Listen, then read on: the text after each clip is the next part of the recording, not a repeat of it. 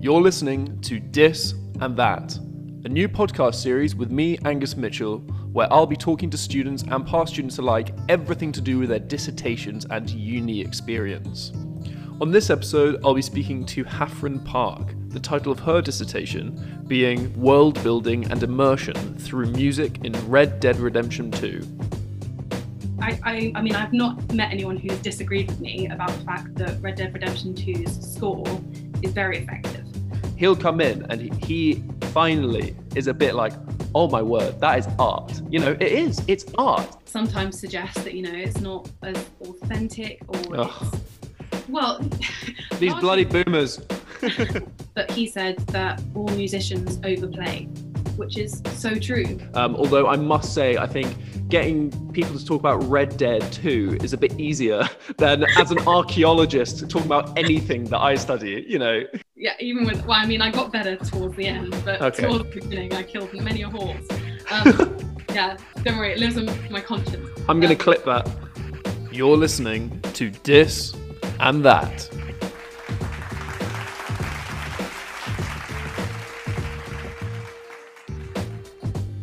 Hello and welcome back to Dis and That, and today I'm joined by the lovely Hafren Park. Hafren, how are you? It's been far too long.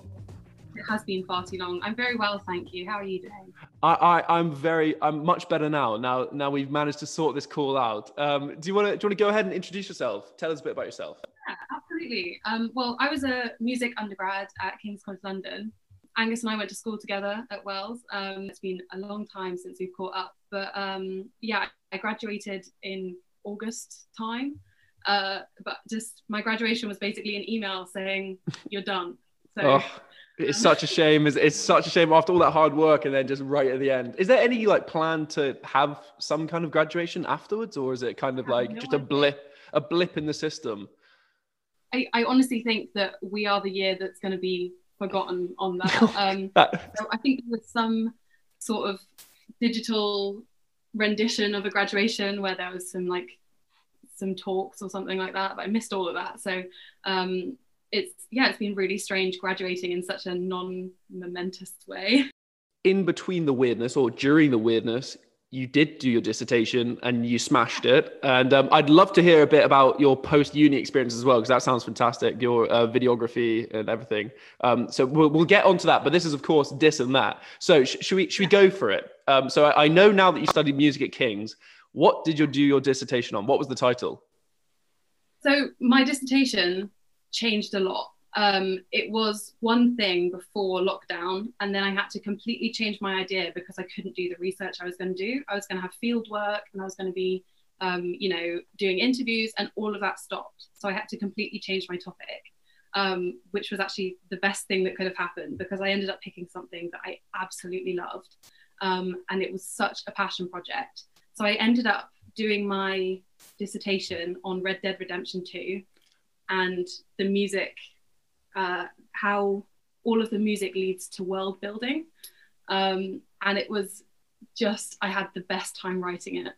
It was so much fun. I did not expect that. I don't know why. I think it's that classic kind of assumption, someone studying music at King's College has to be on Tchaikovsky or, something like that. It's classic, whereas music is everywhere. And actually, for those listening that don't know what Red Dead Redemption 2 is, I'm sure there's not many people that account for that, but it's one of the biggest games of all time, really, wasn't it? I don't know when it was released. I'm sure you'll tell us all the facts about it. But Red Dead Redemption 2, Rockstar's magnum opus, some would say. I personally prefer GTA. However, Red Dead was a fantastic game as well. And my housemate Anna is going to absolutely love this episode. She's a huge fan of Red Dead. So how does it work then? So the title was Did you tell the title just then? Don't think so. No, right. Let me just read it because I don't want to get it wrong. No. So my title ended up being World Building and Immersion Through Music in Red Dead Redemption 2. Okay. The whole idea behind my dissertation was basically to examine how the composer and the music enhance the experience of the game and how it makes the world feel more real. And yeah, how when you're sitting down to play the game, you're not thinking, oh gosh, this music is really off-putting, it's changing the mood, it's taking me out from the experience. And I really like the fact that I was studying, so the study of game music and video game music is called ludomusicology. And as a kind of a field of study, it's only about 20 years old, basically the same age as me.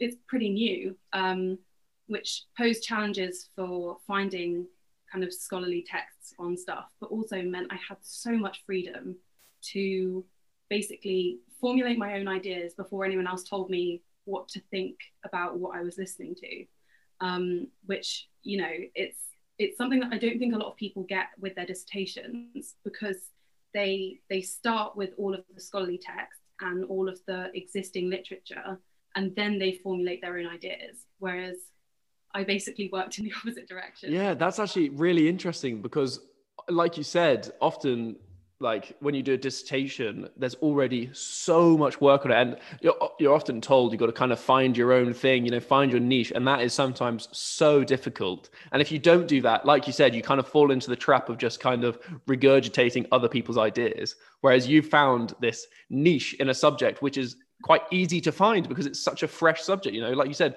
what, only 22 years old or something, 20 years old. Yeah, difficult to pinpoint the actual start, because I mean, you know, with video games, there was an initial point where games were, I mean, games are gigabytes now. 5-10 years ago, they were only megabytes. And before that, they were literally bytes. They were tiny kind of tiny sizes where a sound file would have been far too big for the game. So it's difficult to pinpoint where it starts, because you have things that are, they're sounds, but they're not necessarily being classed as music, because they're just beeps or just random kind of sonic like sound effects. Yeah, sound effects. And it's interesting, actually, writing a dissertation on it, I had to really be clear with myself where I was going to draw the line on what was music and what wasn't, and what kind of played into being musical.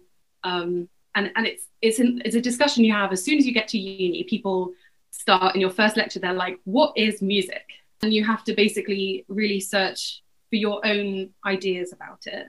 And some people, you know, they're like, it has to be composed by someone and heard by someone else. And then other people will say, well, it's anything you hear, anything that your ears pick up.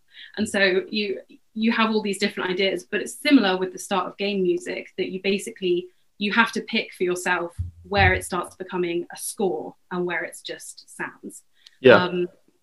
But completely going off on a tangent. Yeah, you've laid the scene now. You've told us, kind of teased what you're going to talk about. Should we get into it? I'm excited. I'm really intrigued of how you found what the differentials between sound and sound effects were, and what the music of Red Dead did for the game. I kind of feel like I'm not completely in the dark. You know, I've played the game. I loved the game. I loved the music, and it was definitely a standout point. You know, I remember, because usually when I play a video game, often because I love my music, I'll put a playlist on and just relax and listen to separate music. And I remember actually distinctively, I don't know if this is going to come up in your dissertation, but I remember distinctively turning off the speaker and turning up the TV and kind of, you know, immersing myself in the fantastic music of the game. But enough of my own experience. I want to hear about you. I want to hear about your dissertation. Where do we begin? Well, interestingly, a similar point to what you're just talking about. So it's kind of helpful to understand where the score began for this game. So Red Dead Redemption 2 was preceded by Red Dead Redemption 1 and Red Dead Revolver. So it's part of a franchise where there was already sort of a soundscape. I would say that Red Dead Revolver is kind of quite separate. It doesn't really have the same sound world, partly because it was a very old game, different space capacity for music and all those kind of things. So there was already sort of a sound world that was created before this game.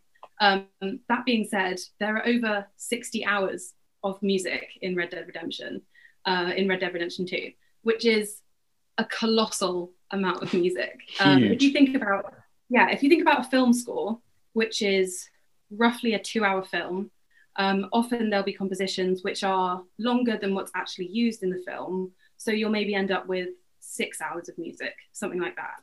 Even that, it takes years to compose. But 60 hours of original scoring. That really puts it into perspective. Yeah, that is crazy. Yeah. And so it took 5 years overall, I think, to compose the score, which actually I think pretty fast, considering just how much there is. And the idea behind the composition, because it was composed by Woody Jackson, who has worked with Rockstar on other games, so like GTA, LA Noire, things like that, who has quite a distinctive way of composing for games, has their own ideas about what the purposes of music should be within a game. And I think, I mean, I've not met anyone who's disagreed with me about the fact that Red Dead Redemption 2's score is very effective.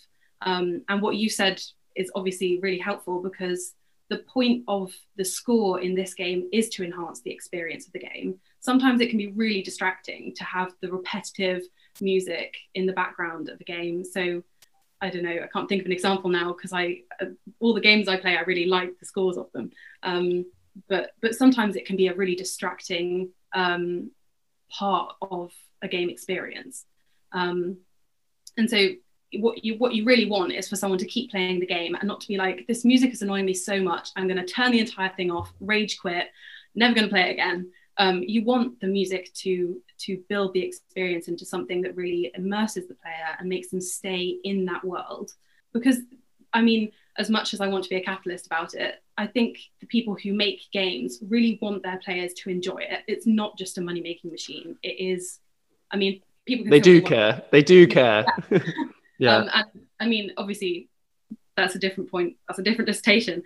But the score for this particular game is enormous, because it's basically giving the freedom to the player to have their own unique score. So no two people who play the game end up with the same complete score at the end. Wow.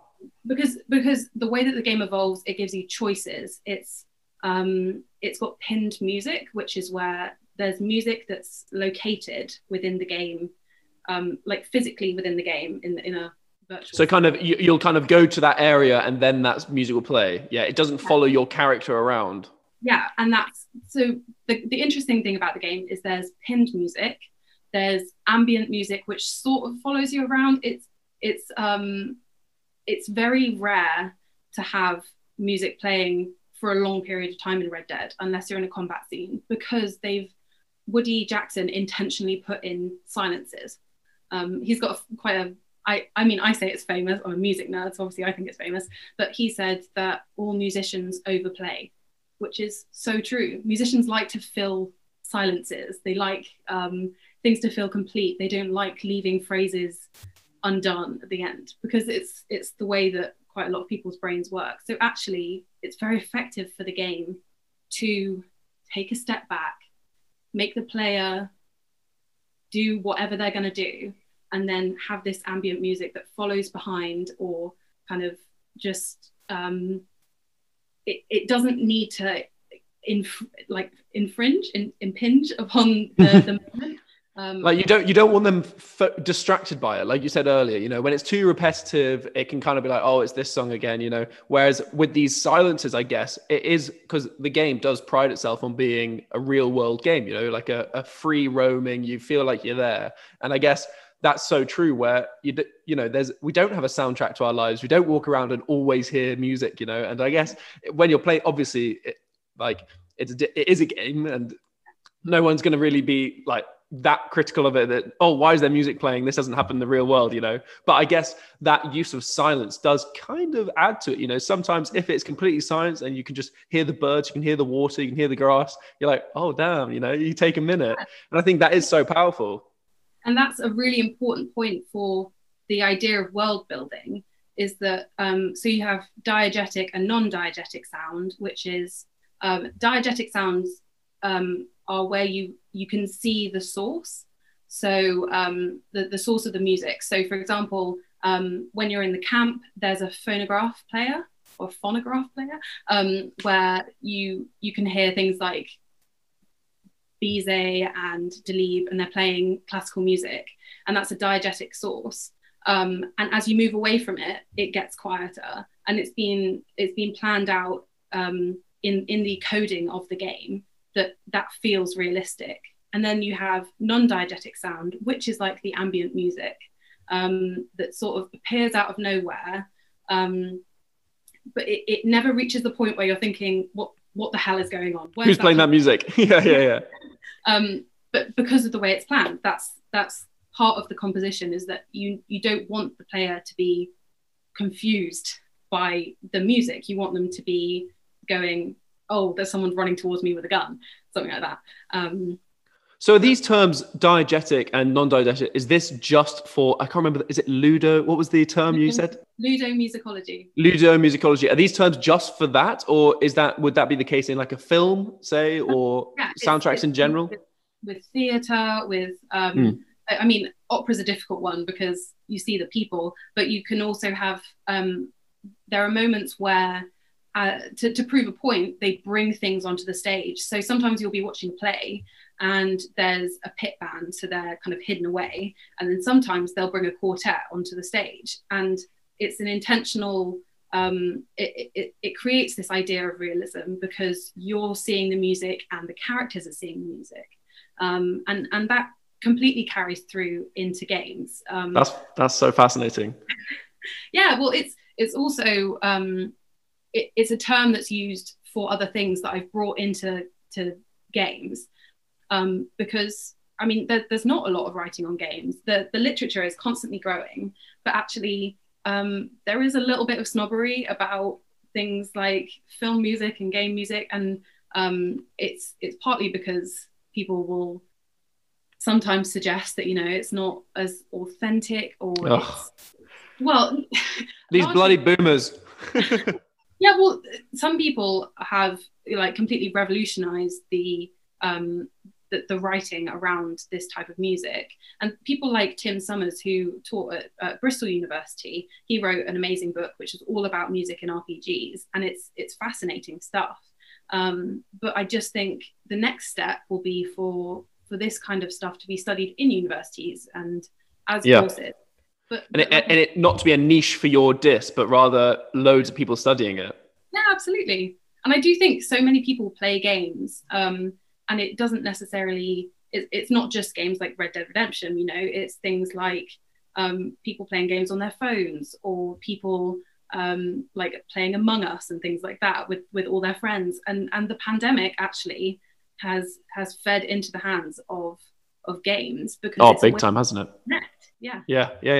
And it is interesting. I wonder when that kind of snobbery, looking down on games, will finally end, and we'll look back at it in such a disbelief. You know, I think it's getting there, because like even someone like my dad, he won't mind me saying this, but if I say I'm playing a video game, say Red Dead, which is a beautiful game, Red Dead Redemption, obviously this is about the music, but like the graphics itself, he'll come in and he finally is a bit like, oh my word, that is art. You know, it's art. And like, to think that, and even my little sister, you know, she almost can't comprehend that that's not real. Like every single blade of grass has been made in that. And I'm going off on a bit of a tangent here. We will come back to this, but I think it is an important point to make, you know, that this snobbery it's old fashioned now, you know, these games are like art defying. They're so amazing. And I do think it's so cool that you're doing this, and maybe you're at the forefront of this new wave, you know, of academics. You are.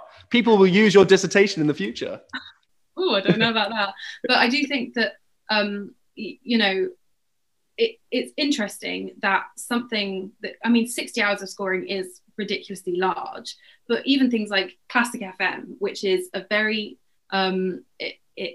it plays a lot of the same type of music for its audience, the stuff that it likes. They were playing the music from Skyrim, and things like that, where it's being recognized as incredible classical music because it's written in the classical style, not because it's from that era. But there's parts of Red Dead Redemption which I think really could use being studied in depth by musicologists, by people who appreciate just music in general. So things like one of the areas I studied quite closely for Red Dead Redemption was the use of song. And so when you're in the camp, around the campfire, sometimes the NPCs will randomly start singing and people can join in. And those songs, some of them are real kind of drinking songs or kind of like gambling songs or whatever from the time. And then others have been composed to sound like they were from the time. And it's actually a really interesting study because it's looking at what makes those songs sound authentic and feel authentic as well. And so one of the ways that Woody Jackson and the game coders made the world feel more real is that some of the songs that are heard in the camp then get played in piano versions in the saloons in other places in the game. And so it's musical ideas that are then threaded throughout other parts of the game, which really, it's really interesting because it feels quite real, you know? Yeah, that's very immersive. It's quite an immersive tactic, isn't it? Like, oh, you also know my song. Hang on, you're a robot. Like, you know, oh, you heard us sing that at the campfire. Wait, hang on, this is a game. You decided to do an arrangement and then you played it for your mates and they were like, yeah, this is kind of good. You should play at the saloon on Tuesday, whatever. It's these ideas that the game took such a long time to build. And you can tell that the music and the way that the game is crafted, people enjoyed hiding these little Easter eggs and making things happen that only happen at a certain time of day, or that only happen if you've completed a certain challenge and things like this, where the game can continue to be played, whether or not you've done the main challenges and the missions and things like that. You can still hear more music and understand more about what's happening. So even things like Arthur Morgan, who's the main kind of anti-hero protagonist. No spoilers, no storyline spoilers. Yeah. I mean, I get the player gets to choose whether they're an anti-hero or a hero. It's up to them pretty much because you build honor and things like that. But this main character, sometimes if you leave him on his horse for long enough, he'll start just humming to himself, which is so interesting because it's partly interesting from a musical standpoint, but also this idea that the character has been molded in such a way that there are these things that you might never know, but then you might suddenly find out. And I mean, I played over 50 hours of Red Dead Redemption to study the music. I promise it's for my dissertation. Yeah. God, it was the best revision or like study you can do, just being like, oh yeah, I've got to play Red Dead again. Sorry, yeah. And I was like Twitch streaming everything that I was playing because then I could look back on it. Oh wow, cool. Yeah, so I honestly, Twitch it was a really useful resource that is quite unique to gamers and stuff like that. Yeah. Does that go in your bibliography?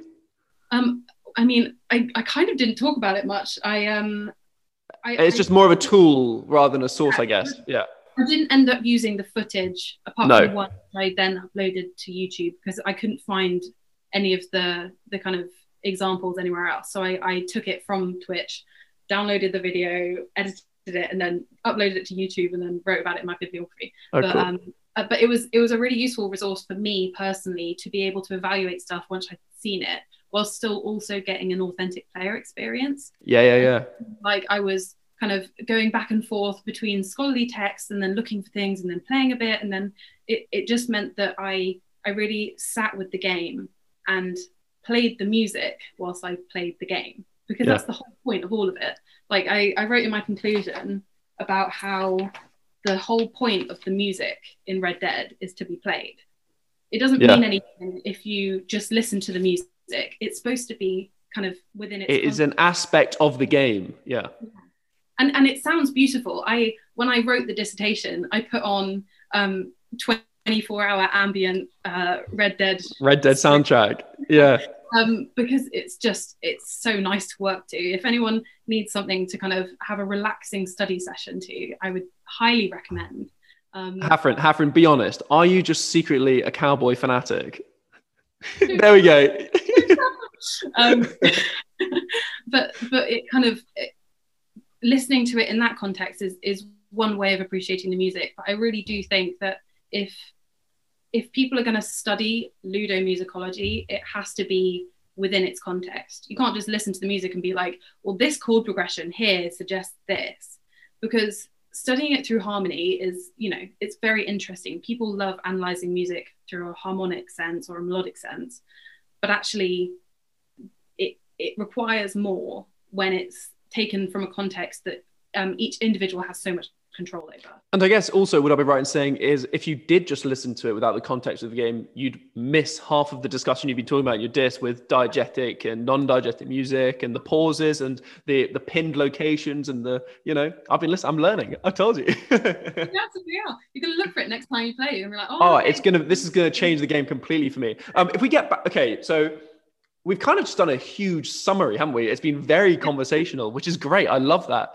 But if you could just, like for me, in terms of structure to this, how you mentioned that you talked about songs, and I'm just assuming, was that like a chapter? Like, did you have chapters in your dissertation? Yeah, so I separated it into subheadings. So started off with obviously abstract, introduction, and then I wrote a literature review where I basically took summaries of all the existing literature that I could find that was relevant to role player games, RPGs, and anything to do with game music, and also a couple of things to do with film and other sort of multimedia music sources, just to get an idea of language and to kind of set the scene for where the scholarship comes from. Then I went into a method section where I talked about how I was taking it from real life experience of playing it. I was using some videos from YouTube where people had taken specific clips of stuff, which was really, really useful. And then I went into kind of, my subtitle was something like What Remains of the Wild West. And I talked about the story and how the game is framed within the context of the Red Dead franchise and games in general. So about how it's a role player game, all of that kind of stuff. And then I split it into sections of things like how it was composed and how songs were used, how combat was scored, how the music functioned within the context of the game, as musical signposting for saying, hey, there's an enemy approaching. Yeah. So the player knows that something's going to happen. And then I kind of, after splitting it into those sections, I made my conclusion on kind of where the game stood. But I did leave it quite open-ended because I do feel like there's so many different alleyways that you can go down with a game that has this much variation. Definitely, yeah. And also, I didn't want to be so specific that it was kind of closing off all the possibilities, because it's much more specific than it could have been. I could have written about so much because it's so fascinating to me. But I do think that there's still so much to be explored. Well, I think it just by the way you've listed your chapters, you can almost picture a dissertation for each of those chapters. So it's pretty clear that the amount you can talk about this. And do you think the fact that it is relatively new is kind of why? Because people haven't spoken about it that much. That's why there is so much to say and so much to learn. Yeah. Well, at the time when I was writing the dissertation, and I mean still now, it's a relatively new game, and it doesn't necessarily draw in the same kind of scholarship as games like Ocarina of Time, where music is actually a function of the game. You know, you have the ocarina, and it's used as a tool to complete the game. And like Guitar Hero and stuff like that. I'm joking. Well, I guess it is that, isn't it? Yeah. Yeah. I mean, that's not an RPG, but it's no. the same sense that hey, I am that rock star. It isn't. I am role playing a rock star when I play that. Yeah, absolutely. But I do think that there's some games that really draw in musicologists because the functions of music are so overt that there's instant stuff that they can talk about. But when you kind of look out into RPGs where they are massive, it's such a huge undertaking to write about something where there's so much material. I think people kind of shy away from it a little bit. I mean, I know I certainly did. When I looked at the daunting task ahead of me, I was like, there's no way I'm going to be able to listen to 60 hours of music and write about all of it. So I picked out certain bits which I thought were really clever and immersive. But there's still so much more. There's basically an infinite amount of things you could talk about with a game that you can play for an infinite amount of time. Yeah, well, I think, like you said, all these different scenarios and the way it's not just like yes, it's 60 hours, which is long, but it's not even that. It's not just from 0 to 60 hours. You don't just listen to it through. Like you said, it's a completely personal experience. And even within your own personal experience, it will be ever changing. Yeah. And even when I was playing the game, I played it for 50 hours, completing the main challenges. I didn't even include music that's found on side missions, or music that's found kind of in certain areas that you don't go to in main missions, because I had to be so specific. And even that ended up being 50 hours. And I'm not a speedrunner. Like, I had to redo those combat scenes so many times because my shooting is terrible. Even with the lock-on assist? Yeah. Yeah, even with, well, I mean, I got better towards the end, but towards the beginning, I killed many a horse. Yeah, don't worry, it lives on my conscience. I'm going to clip that. This is going to be my what's it called? Clickbait. Hafren kills horses. Listen to the podcast to find out more. I guess it would work probably. There's many people that would love to hear about that. And hate on you. Yeah, absolutely. Yeah, I'm terrible. I'll take it. It'll get way more clicks on this podcast. But I do think that, you know, when you're thinking about such an enormous game, and even so, initially I wanted to write about a comparison between Skyrim, The Witcher 3, and Red Dead Redemption 2, and then very quickly found out that was a terrible idea, and it was like the 3 biggest games ever. In my head, I was thinking they're so big that there's going to be loads to talk about. And then I got some advice from a friend who said, yes, if you want to write 3 books about it, that would be great, but you have to narrow it down. So I'll save that for my magnum opus later. Yes, and we'll get you back on for book and that. Yeah, I don't know. For my 12-book series on Skyrim, probably. But I honestly, it was such an enjoyable dissertation to write. And if I can give anyone advice about dissertations, which I don't know if that's what you want. Yeah, of course. Yeah, go for it. If I could offer advice to anyone, it would be to talk to anyone who will listen about your topic, to talk to people who you know will disagree with you, to talk to people who have absolutely no idea what you're talking about, to talk to experts if you can get hold of them. Because the more you put yourself out there in terms of letting other people know what your ideas are and hearing how other people react to them and kind of respond, it will build your dissertation, maybe without you even knowing about it. You know, you might be chatting to someone very briefly about it in the corridor and they mention something that then makes you think, oh, I guess I hadn't thought about that. You look into it and it's a whole other corridor to go down. So really, like, talking to anyone who will listen, talk to your postman, you know, from a safe distance. Of course. Because that's one of the things that really made this dissertation for me, was the conversations that I had leading up to hand in, where people like my flatmate, she was kind of the reason that I ended up doing this. She was like, why don't you just write about game music then, since you love it so much? And then so I did, but she was a really good source for me, because she's played so many RPG games that she picked up on things that I hadn't picked up on, because I've only played just from like a gamer perspective. Yeah, exactly. And actually, those, as much as people want to be snobs about it, they are the people that know more right now than musicologists. It's the people who play the games for 380 hours, who have heard these examples, and who have kind of lived through them 1,000 times. Understand the context of it and everything. Yeah, I think that is great advice, you know, with anything. Although I must say, I think getting people to talk about Red Dead 2 is a bit easier than, as an archaeologist, talking about anything that I study, you know.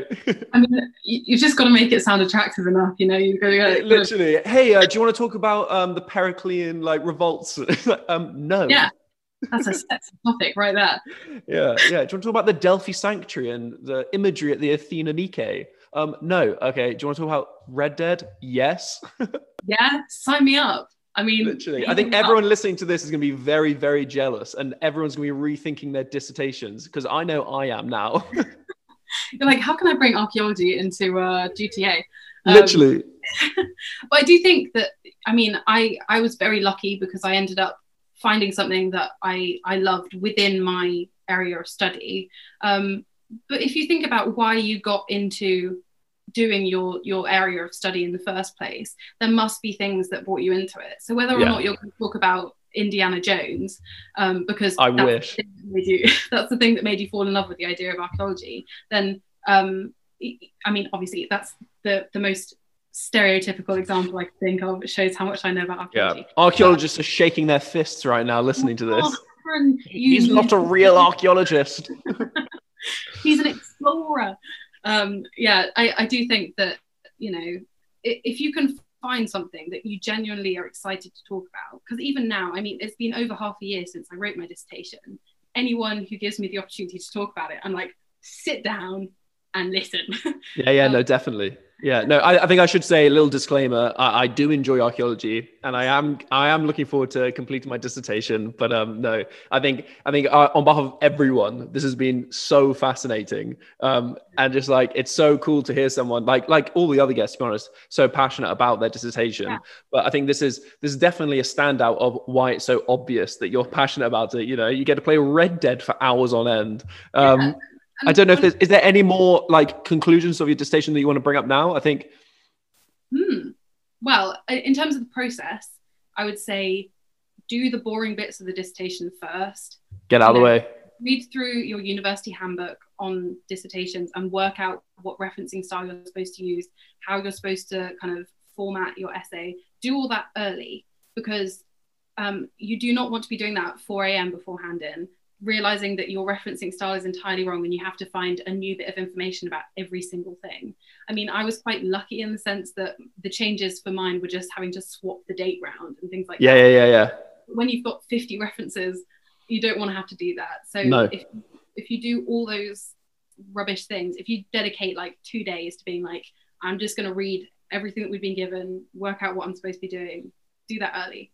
Because that's the stuff that makes you start to hate your dissertation later on. Yeah. It's not the topic, it's the nitty gritty stuff, isn't it? Well, Hafren turning out to be the dissertation guru. Thank you so much. I think should we leave it there then? I think like you left your dissertation open-ended, we'll leave this episode open-ended. And if you have anything more to say, maybe we'll get you back on season 2. Who knows? Because right now, Witcher. We'll do The Witcher. Come on, just bash it out. Hafren, it has been an absolute pleasure. Thank you so much for coming on. And I now know far more about ludomusicology. There we go. That it has been absolutely great. And thank you so much. Thank you.